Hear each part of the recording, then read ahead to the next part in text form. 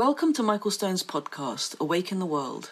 This podcast is part of an online community library we're developing, one that contains podcasts, videos, transcripts, and booklets based on Michael's talks. The goal of this library and this podcast is to bring mindfulness and mental health into the spotlight. Through this work, we're creating new ways to wake up through socially engaged, conscious, spiritual practice. We're creating a culture of compassion and collaboration. We've left our physical monasteries, and we're bringing them online. Before we get to today's podcast, I want to take a moment to ask you to consider becoming a patron of this podcast through Patreon. Pledging is easy and can be as little as $1 per month. Just go to patreon.com/Michael Stone and click on the big orange button on the top right of the page. Thank you for listening.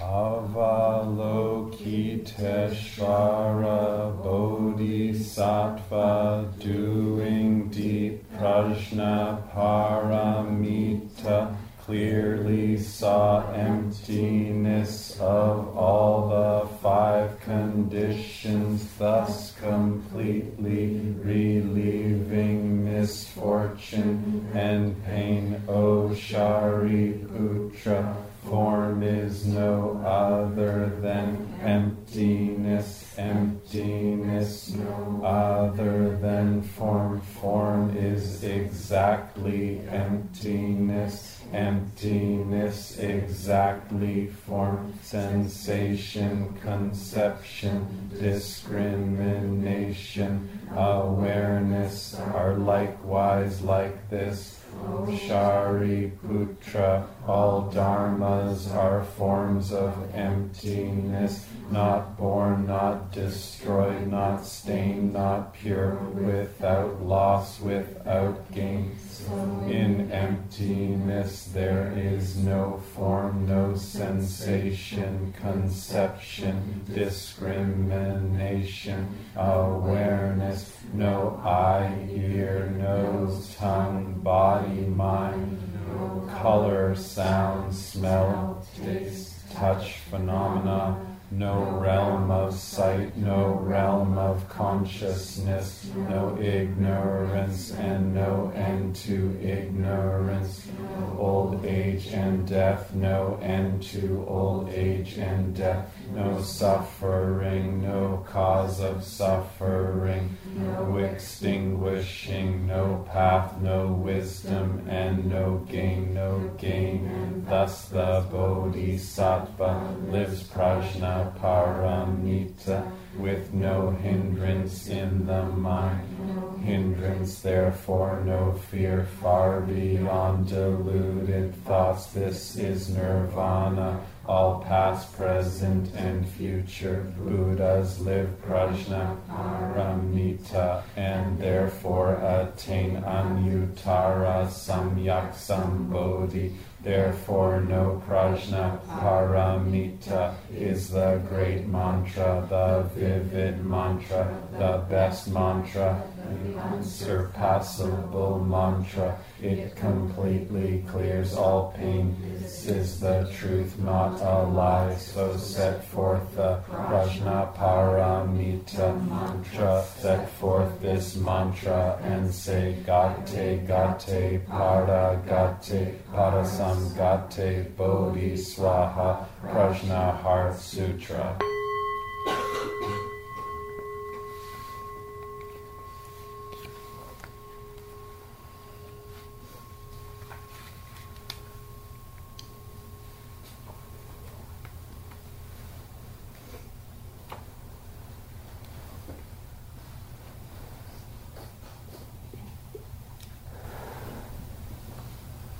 Good evening.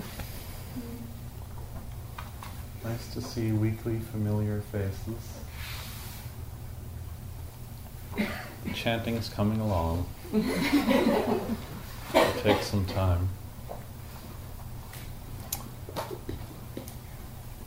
I want to dedicate the evening tonight to Jack and his family. Jack's mother passed away 2 weeks ago. Yeah.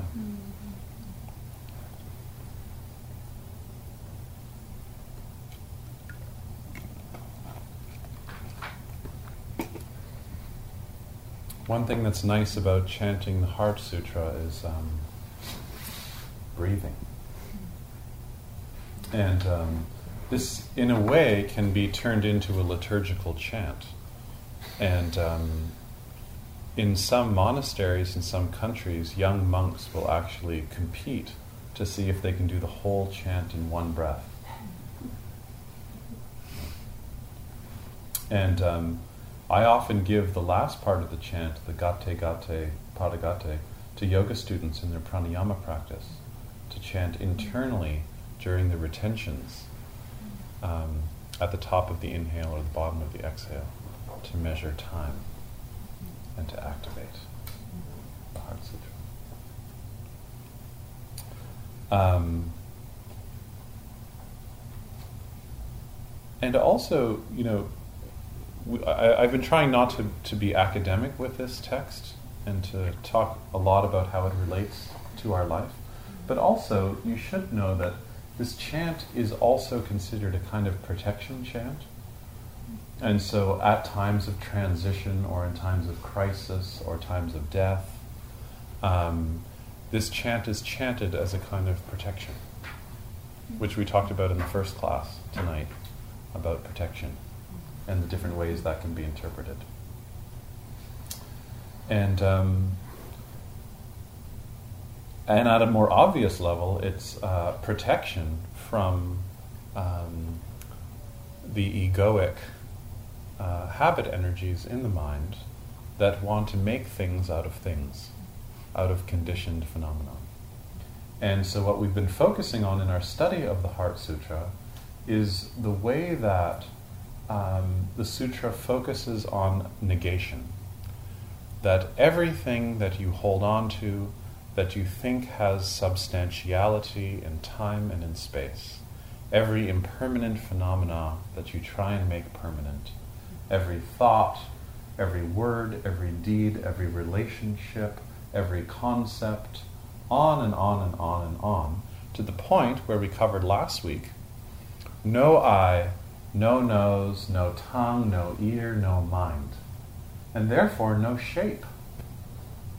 That even at the level of your eye, or even at the level of your breath, I always thought breath should be included here, even at the level of the breath, there is no part of the breath that belongs to you. So if you inhale and you let the stream of the breath go up through the right nostril, you can't find the place where the wind, that we call, in Sanskrit the word is vayu, which means wind, where the wind ends and it becomes your breath. There's no physical location. We talked about this last week with sound. You could do the same thing with a samosa. You eat a samosa, one of the best creations by human beings, really, on the planet, aside from feta cheese. And you eat a samosa, and as you're chewing it and you swallow it, it's impossible to find the place where the samosa ends and you begin. You go down to the acids in the stomach, and you still can't find the samosa ending and you beginning. You can't find it with the breath, you can't find it with anything. And this is called conditioned arising. That because anything that shows up in reality or in awareness arises in conditions, and because those conditions arise in conditions, then you get dependent origination or dependent creation. That you can't find a thing because it's conditioned by so many other things. Are we clear about that? Yes? So even when you say, oh, well, but I exist, well, in what way do you exist? And so the first, month of this study, we really went after the 5 skandhas, the way that perception and habit and mental formations, memory, all that does not exist permanently either. That's also changing within conditions. And we focused 1 week on memory and talking about how there is no location for memory. That even our memories don't actually exist. They arise in conditions in present experience, and then they pass away again. None of our memories are still hanging around, even though we can call them up, or a certain smell will bring up a condition.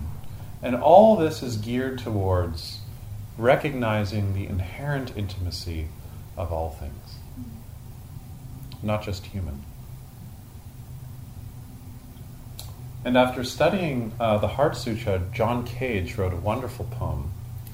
And I would love to read the whole poem, but it's way too long.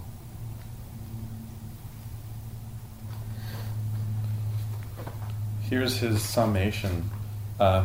He's trying to translate the Heart Sutra into a document for an art that's rooted in politics. And here's how he sums it up. To stop the estrangement between us, to overcome the patriarchal thinking, the authoritarian structures, the coldness human not togetherness. I'll read it one more time. To stop the estrangement between us, to overcome the patriarchal thinking, the authoritarian structures, and the coldness human not togetherness. The coldness human not togetherness. And in the flow of the syllables, it sounds like he's going to say all-togetherness. Not togetherness. And in a way, this is exactly what the Heart Sutra is after, is that even at the level of doctrine, and personally, I think that when this text gets reading?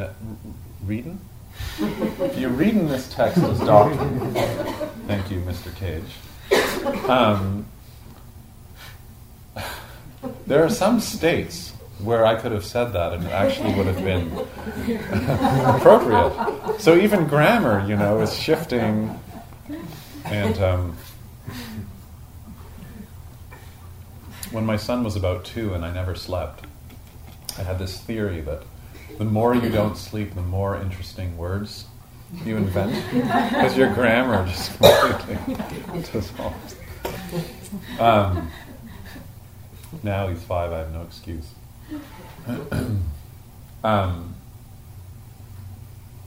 That when you treat this text just as doctrine, there's not enough in this short text to really understand the doctrine, because it's referring to a much larger version of the Mahaprajnaparamita.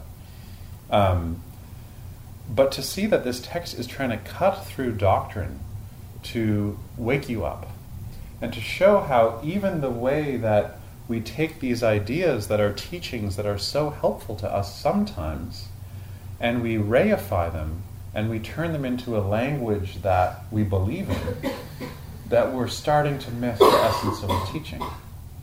You see? So it's taking all the core teachings of the Buddha, including the Four Noble Truths, the fact that there's a path, the skandhas, the 6 sense bases, dependent origination, and saying, no, all of that is empty. But empty as a characteristic. So some people take empty and say, oh, it's a void, it doesn't exist. So no, it's a characteristic. So fire has a characteristic of heat. And you can't separate the heat in a fire from the fire, right? Water has the characteristic of wetness. You can't separate the wetness and the water. It's a characteristic. So form, could be the form of a floor, but it can also be the form of a teaching, or the form of your eye, or the form of your nose. A form has the characteristic of emptiness. You see? So you can't separate emptiness and form. Form is exactly emptiness. Emptiness is exactly form. So, that's not the way we operate most of the day.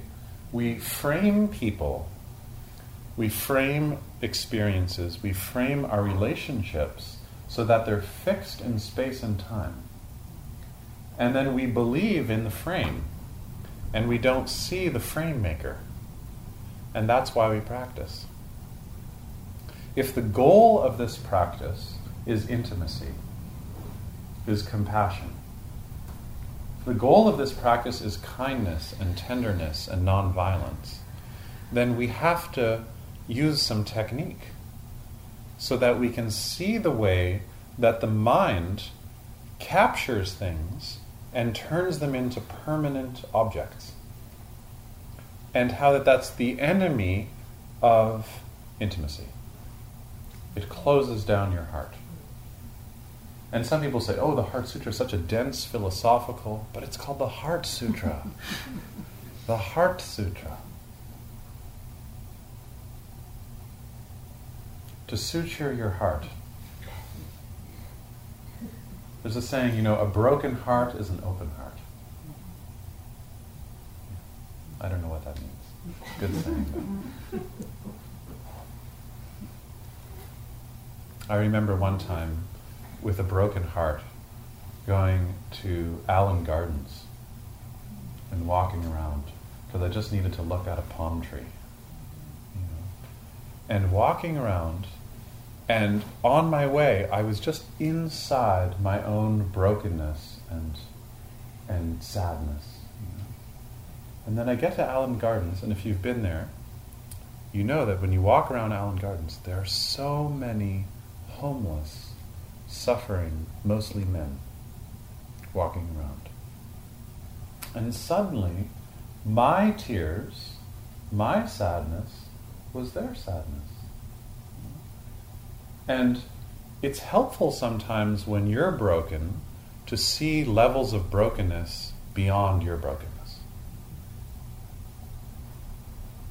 Beyond your neuroses. To really also see suffering, other people suffering. And when you're suffering, it's easier to tune in to other people's suffering because you're not so busy trying to consume your way out of it, which is what most of us tend to do. So, paramita, which usually is translated as perfection, also means to go beyond. To go beyond, as it talks about later, the walls of the mind. To end fear. To end a life that's organized by fear. And the more we experience fear in our life, the more we make frames around things. So there's a direct relationship between our embodiment of the teaching of impermanence and our framing. Does that make sense? Yeah.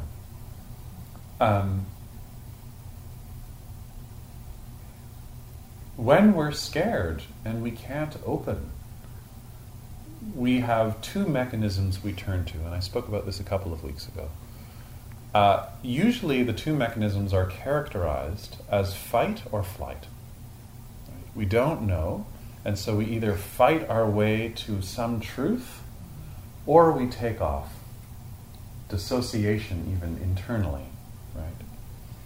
And I felt when I was contemplating this that spectrum actually doesn't really correspond to the meditative experience of what happens when we're faced with transition and impermanence. The spectrum is more complicated. On one side is actually fight or flight. It's the same mechanism, actually, fight or flight. And on the other side is knowing, analyzing, thinking, the superficial kind of like, I'm trying to get my head around this, And that's the spectrum, actually. And that's both superficial mind, that either I'm going to take off or fight, or on the other side, I need to know every corner of this because I'm going to get to the bottom of it. I'm going to analyze it. And then I'll know. Not just a form of fighting. And that can also be a form of fighting, yeah. Or flighting. Or fighting, sure. Yeah. Yeah, I mean, I know for me, I would say that if I go deep into that kind of analytical frame, I'm gone. Yeah. I'm not really with the experience of what's happening. I'm with my theory, and how comforting that is. Because my theory gives me the feeling of permanence. Oh, now I know. And it's easier to control your life because it's working according to your plan. Because you're inventing a plan that makes it fit. Just an And the Heart extension of Sutra your is saying, no eye, no ears, no tongue, no path. And you just want to say, I just want to have my, Hollywood version of this, whatever. And there's this film out called He's Just Really Not That Into You or something. What's it called? Yes. Yeah. It's based on a book. Okay, I hated the title. I never saw the film, but I didn't like. And after a while, I really started liking the title. Because in a way, what's happening in our sitting practice is this recognition that this is how it is. This is how it is. And it's so easy to create enemies and scapegoat and blame, or have really good interpretations about our experience. But we know at some deep level that they can't ever fit. Because you can't ever get a frame of reference that's complex enough to capture life. It doesn't work. And you have to spend quite a few years of trying to make that work before you can practice. Because otherwise there's no motivation to practice. Because the suffering that comes from the transitions that blow apart your framework is the fuel for your practice. Otherwise there's nothing to practice. And it's amazing, and some of you know some of the teenagers who've come here over the years, a couple of them, to practice. And there's so much motivation to practice because they're so in touch with their suffering. Because they become aware of the gap between who they're supposed to be and who they are.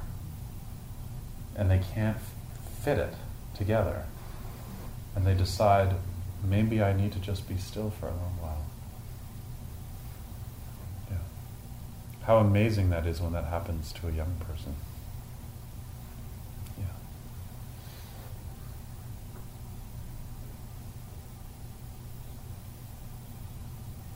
Yeah. Someone asked me if I would read the poem from last week, from Ikkyu again. So here's Ikkyu's response to this way that we contract around everything. If you break open the cherry tree, where are the flowers? But in the springtime, see how they bloom. So you break open the cherry tree, where are the flowers? You try and go in to your eye and find where does the eye start and end. You can't find it. But there's still vision functioning. And this is a great thing to do on retreat, is to listen to sound and try and find the place where your ear ends and the sound starts, and you can't find it. Yet, there's listening. You try and find the place where your body, which is whatever percentage of water, ends and the ocean starts. And you can't find it. You cry and it's ocean water. So, Ikkyu says, if you break open the cherry tree, where are the flowers? But in springtime, see how they bloom. So, emptiness is form, form is emptiness. That just because something doesn't exist doesn't mean it doesn't function. Triple negative.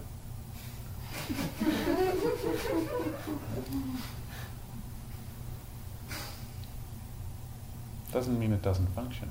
So you don't exist. But if I said, Pat, you don't exist, you'd come over and punch me and say, I exist, you know? So at an ontological level, you don't exist. You're also a conditioned flow, right? But at a relative level, you exist. And you need the relative level to see the unconditioned, right? Because emptiness is a characteristic of form, but it's not separate from form. You see? So some people have this idea of emptiness as like, there's this empty void I can get to in my meditation practice, and you split off emptiness and think that it's a thing. But that's not what the teaching is. The teaching is that emptiness is a characteristic of form. It can't be separated. Yeah. Just like if you really want to study the nature of reality, you use the body. And if you really study the body deeply, you go beyond the body. Because you see that there's no body. And so what we do with students around here is we push you and push you and push you to see conditioned existence. Because then it shifts the viewpoint, and then you can look back at form from the position of emptiness. You see? And then you see the relative from the unconditioned perspective. If that makes sense. And then you'll invent a language around that and think you're spiritual. And that's why you practice in community, so other people can go.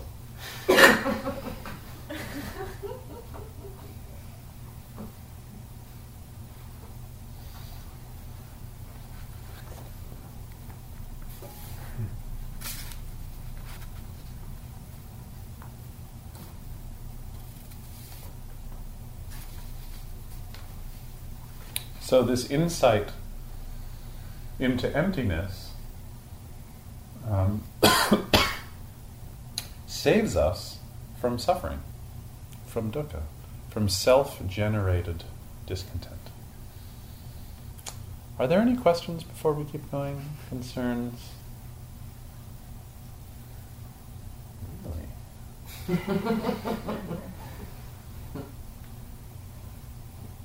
Yeah. Isn't this framework of emptiness and impermanence itself a model that contains, that needs to be transcended, or whatever the proper word is for it? And then, if that's the case, then what's your proper attitude to that model? How do you respond to that model without investing too much in it or becoming too much? This teaching doesn't allow you to get too attached, because at every corner it's saying no. Even there's no path, there's no attainment, there's no going forward, there's no going backward. So it's hard to say, oh, well, my new philosophy is, and then it's saying no. But it's also taught and practiced and chanted in the context of a form. So here we are in this building, which is a form. A couple of weeks ago, we spent the night talking about this. But this building has no inherent existence. The center of gravity has no inherent existence. This teaching has no inherent existence. It's pointing at something. But what it's pointing at is outside of form. So don't get too attached to the form. But what it's pointing at is not separate than the form. So use the form. In my earlier years of practice, I associated the core of the practice with no form. And I found that after a few years, I used that to avoid practice. Because the form is sacred. And so you use the form, even the form of this body or the technique of meditation, to go beyond it. Just like the famous story, if you see the Buddha on the road, kill him. Don't just start bowing down. Because you don't take refuge in Shakyamuni. you take refuge in Buddha. Shakyamuni is a person separate from you. Buddha is you. You see? And as long as you think that Buddha is outside of you, you'll go looking outside of you. There's a wonderful story about this where Jack Kornfield was studying with his teacher in northern Thailand, Ajahn Chah, and started to notice, Jack Kornfield was a psychologically trained Western young person, and started to notice that Ajahn Chah was doing all these things that were against the rules. Smoking, going out into the forest and having a smoke, okay? Chewing betel nut, eating sugar, doing a few things that how could this person be a Buddha? He's chewing betel nut, And so one day he gets the courage and he says, I'd like to talk to you. I'd like to bring something up about, I'm noticing some things. And of course, some of you who know Thai culture, you never do this to some. If you have a problem with someone, you tell their friend. So he confronts him and says, well, you're chewing betel nut, you're smoking, all these things. How can you be a teacher? And Ajahn Chah's response was, well, I'm glad you're not looking for the Buddha outside of yourself. Glad you're not looking for the Buddha outside of yourself.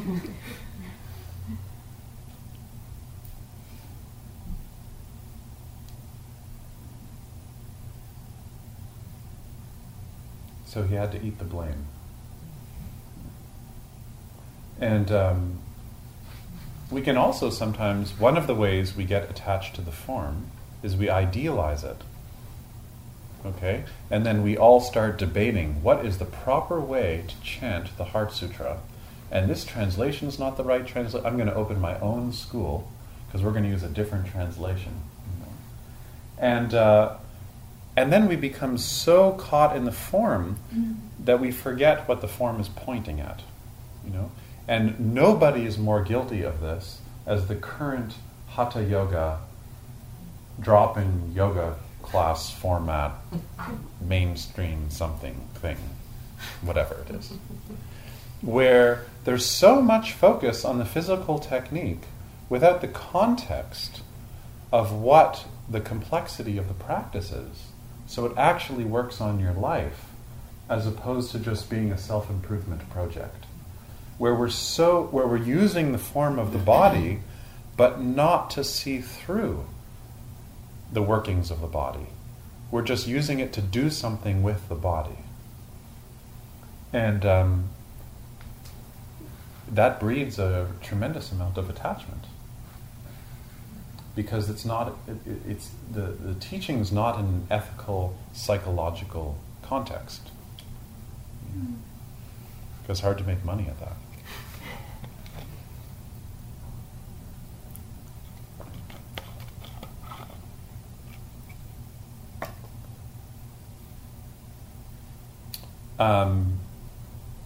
So I want to transition to the next sentence in the Heart Sutra, which is,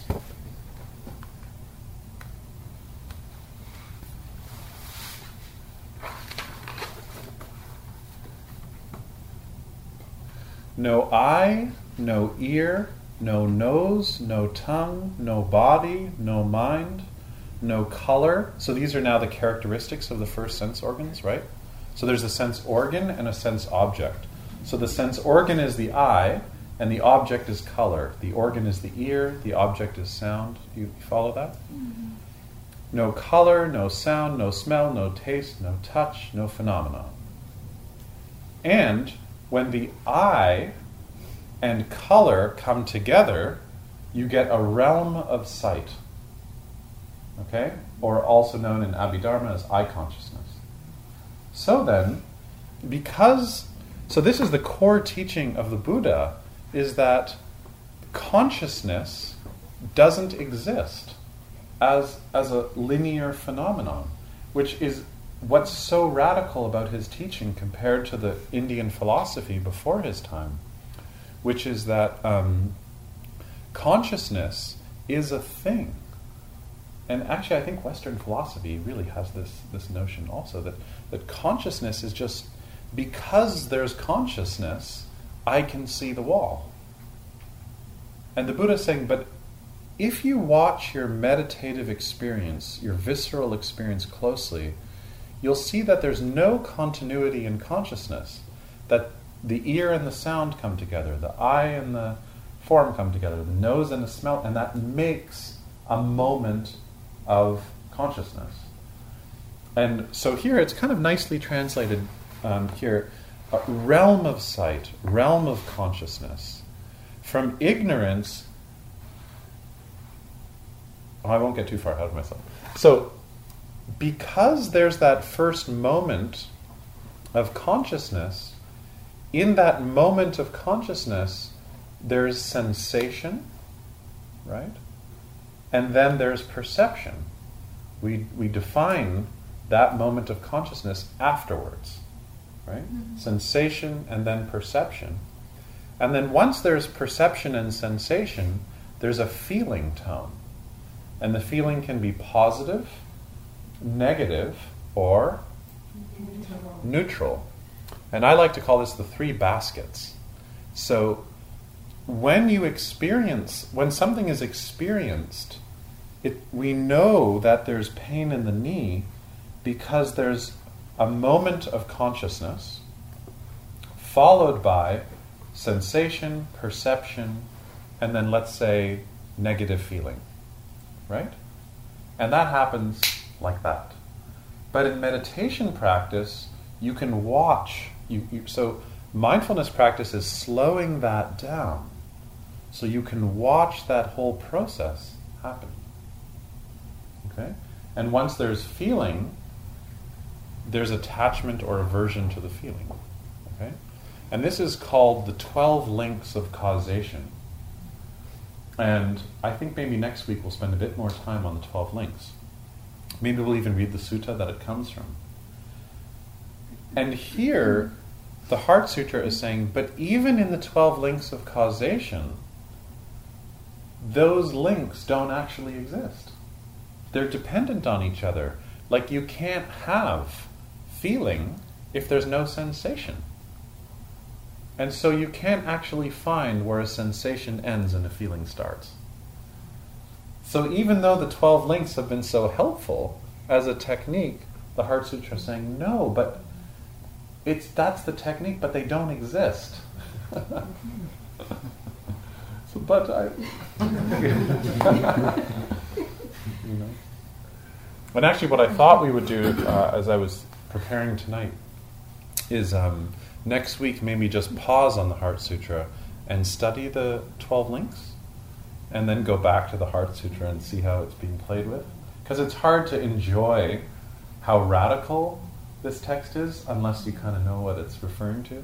And that's why we read the Single Excellent Night Sutta before we started this. Any questions so far? We just covered dependent origination.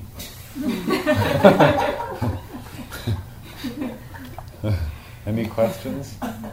What's Thoughts? that place between, like when I'll just give an example. When I'm sitting, something comes up and I feel it, but before you attach onto it or you frame it, Yeah. when you just notice it, Yeah. that's what I always want to stay with. Yeah. And then my mind grabs on it. Yeah, so there's feeling, and you know through feeling, right? But then, as soon as there is attachment to it, or aversion from it, there's feeling pain in the knee, and then as soon as there's attachment or aversion, so let's say there's aversion, because that's just an easier example, there has to be an objectification of the knee to want to get away from it. There has to be an it. So in that moment, there's a knee, right? And then there's a me. Mm-hmm. And then there's a me who doesn't like the knee. But before that happened, there was just pain happening in the knee, then it's my pain in my knee, and I don't like it, and I'm going to do something about it, because I'm an individual. The word should actually be dividual. Yeah. I like this idea that the consciousness is sort of coalesces, and like comprehends kind of in these sort of, and if there's nothing, no realm of consciousness that exists underneath or permanently. Yeah. But what is it when all that stuff kind of, like sediment sort of settles and they talk about pure consciousness, and there's still like a witnessing eye. Is that part of consciousness, or is that just the ground of being, or what is that? Is that constant? Is it the witness? They talk about even deep, slowly sleep, slowly and everything, meditators can enter into it and sort of witness this empty, blissful place. What is that witness? That's the shiznit. Next question. Yeah, like the mind has to conceptualize it. And the more you conceptualize it, the more difficult it is in your meditation practice. Because you're looking for something. And Patanjali gets around this by saying that Purusha, or pure awareness, is Svarupa Shunya. It's empty of self-form. It's convenient. And everybody wants to translate that as something. That's God. That's pure consciousness. That's Krishna consciousness. That's whatever it is. And the problem is that if you start your inquiry with an answer, there's nothing to learn. So nothing will hold the meditation practice more than your idea of what it is that's at the bottom of things. And the experience of pure awareness is impermanent. So as soon as that's touched, you have to keep going. So in this style or genre or brand, we try to take the Heart Sutra position here, which is to really explore what's happening in our moment-to-moment visceral experience. And then when there are moments of stillness, there are moments of deep feeling of intimacy, to recognize that, to know that, and then to leave it alone. To leave it alone. No big deal. And those of you who study with other teachers and go on retreat, hopefully when you have these experiences and you're on a retreat and you say to your teacher, oh, such and such happened, you say, did you wash your bowl?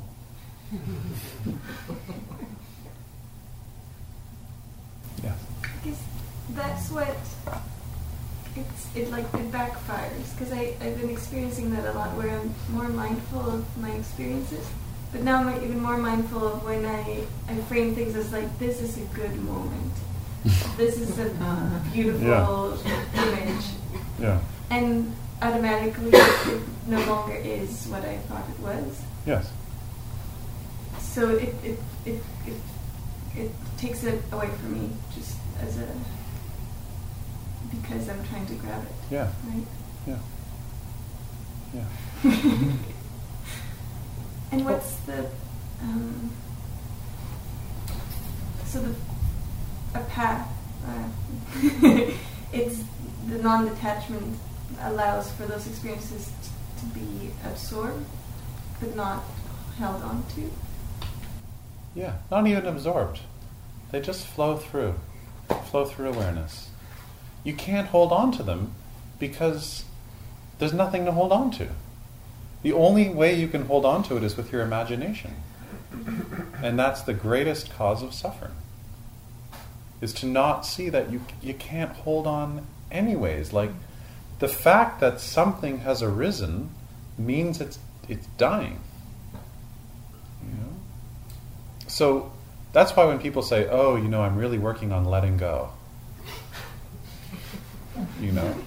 and usually that's in a phase where someone's really neurotic, I try and let go of something, and it's great for it's like a 10-second philosophical pause. I'm letting go. And then I'm like all tight again, because you can't let go of anything because it was never yours to begin with. Whatever's moving through awareness is letting go of you. They were never attached to you. Do you know? So it's like outside. So for 10 minutes there's basketball. Then it's a fire engine. And so it's not you letting go of basketball and you letting go of fire. It's to see that there was never a connection there to begin with, where it belonged to you. It never belonged to you. Nothing does. Nothing, no thing. But, sorry, when you say that, what I understood, what she was saying, like, it is like memories. Yes. They can be they can make suffering, but I think they can also make happiness. Yes. Like when she told she was for example, it's what I understood. You're having like a good moment, and you try to capture it. Yes. But I thought, for example, the memories you have when you are a child. Yes. Why can't they be like part of you or yours to bring you happiness? That's what happened to me in my personal Yes. And I was thinking before that maybe it's a very primary step. Yeah. Mm-hmm. Sorry, that you have to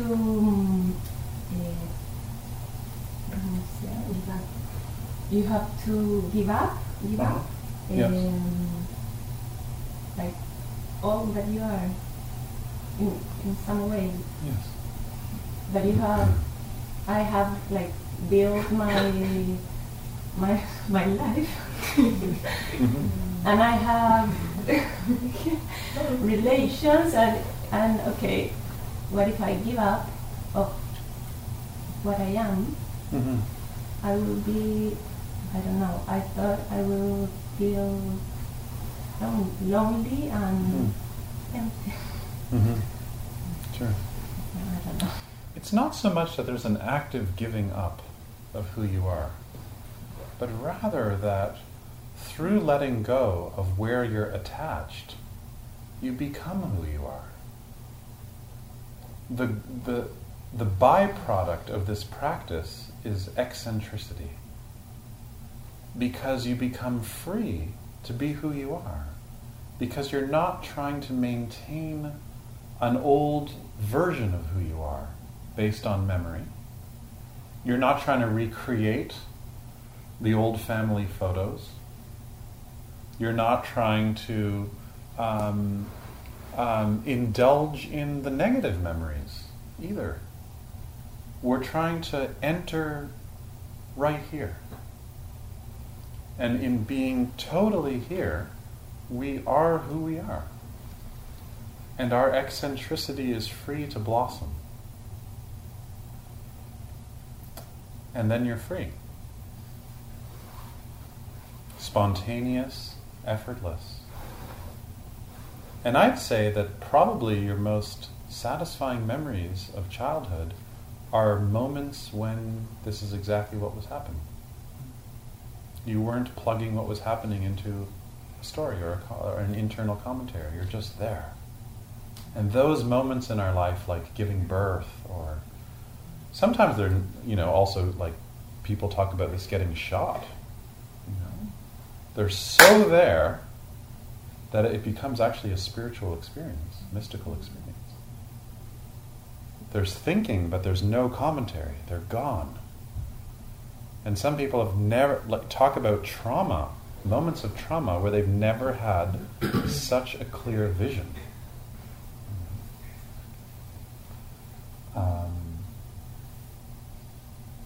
In Velcro Ripper's last film that I highly recommend you seeing, called Fierce Light, there's a man who marched with Martin Luther King across the bridge in Salem in Alabama, and he was beaten, and he woke up half conscious in the prison with the guard standing right above him. And he's being interviewed, and he talks about that experience. And as I woke up, I opened my eyes and my face was swollen, and I looked up at the guard, and all I felt was compassion. All I felt was intimacy with this guard. And so sometimes our waking up doesn't look like how you think it is going to be. I mean, imagine enlightenment if it was like you had the experience and you go, oh, enlightenment, just like I thought.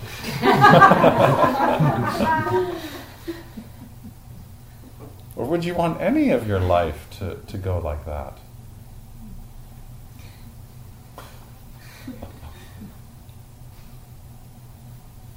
Yeah. Lately I've been having a little bit of difficulty getting my head around this until this recent experience that you mentioned. Thank you. And I found that in death, this really comes to one's awareness in a deep way. Mm-hmm. In that the concept of transience and death in life, life in death, and there being no boundary between the two. Yes. And as you were mentioning earlier, that no breath should be here. Mm-hmm. I found the phenomenon of watching as my mother's life was flowing away, Mm-hmm. that everything was focused on each breath. Yeah.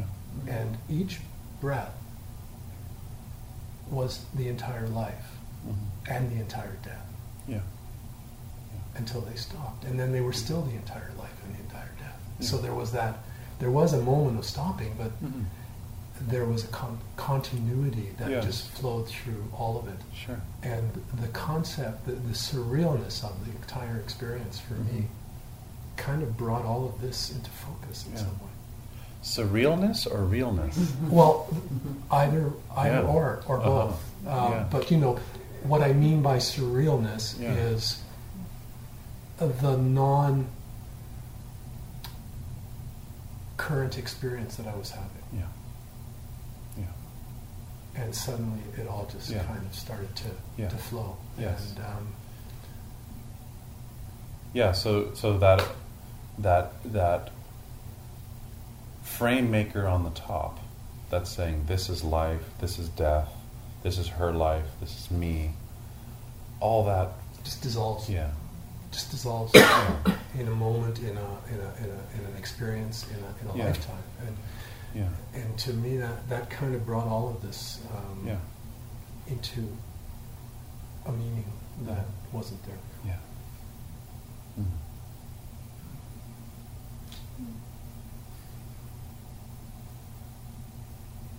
The reason why I picked that John Cage passage at the beginning was because the part of us that keeps framing everything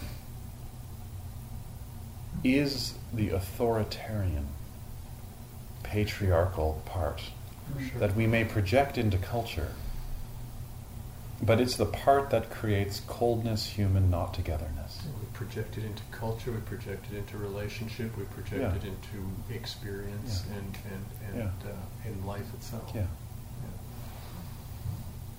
Yeah.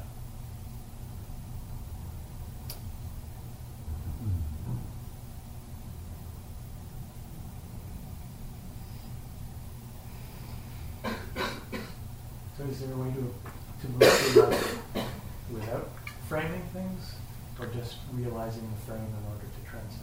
I think that there are definitely times when we can move without framing anything.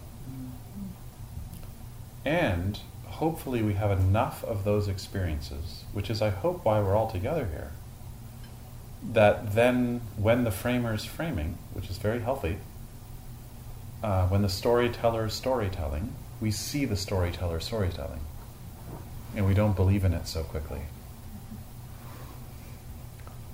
When I spend time in the natural world, and some of you know I spend most of the summer up in northern Ontario,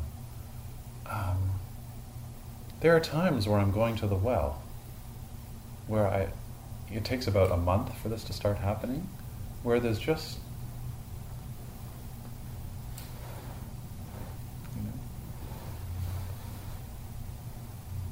as opposed to the first few weeks, there are glimpses, and it's like, oh, I've got to write this down. How do I write that down? Or, oh, that's just like that poet that said, So how to visit Paris? Paris is one of the hardest cities to visit because you've read so much about Paris. And every corner and every restaurant and cafe, and you know the James Joyce Paris and the Gertrude Stein Paris, and you know all these, but that's other people's Paris. And so it's hard to be in Paris because of the history, you see? Mm-hmm. And so how do you break through that so that you can be in Paris?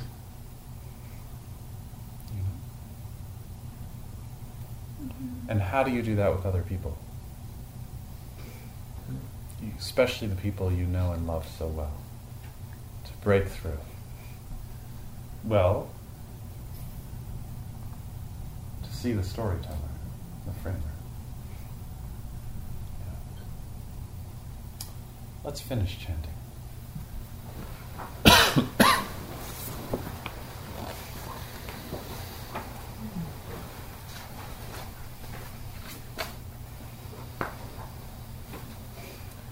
Life and death are of supreme importance. Life and death are of supreme importance. Time passes swiftly and opportunity is lost. Time passes swiftly and opportunity is lost. Let us awaken. Let us awaken. Awaken. Awaken. Do not squander your life. Do not squander your life. May all beings be happy. May all beings be happy. May all beings be healthy. May all beings be healthy. May all beings be safe and free from danger. May all beings be safe and free from danger. May all beings be free of their ancient and twisted karma.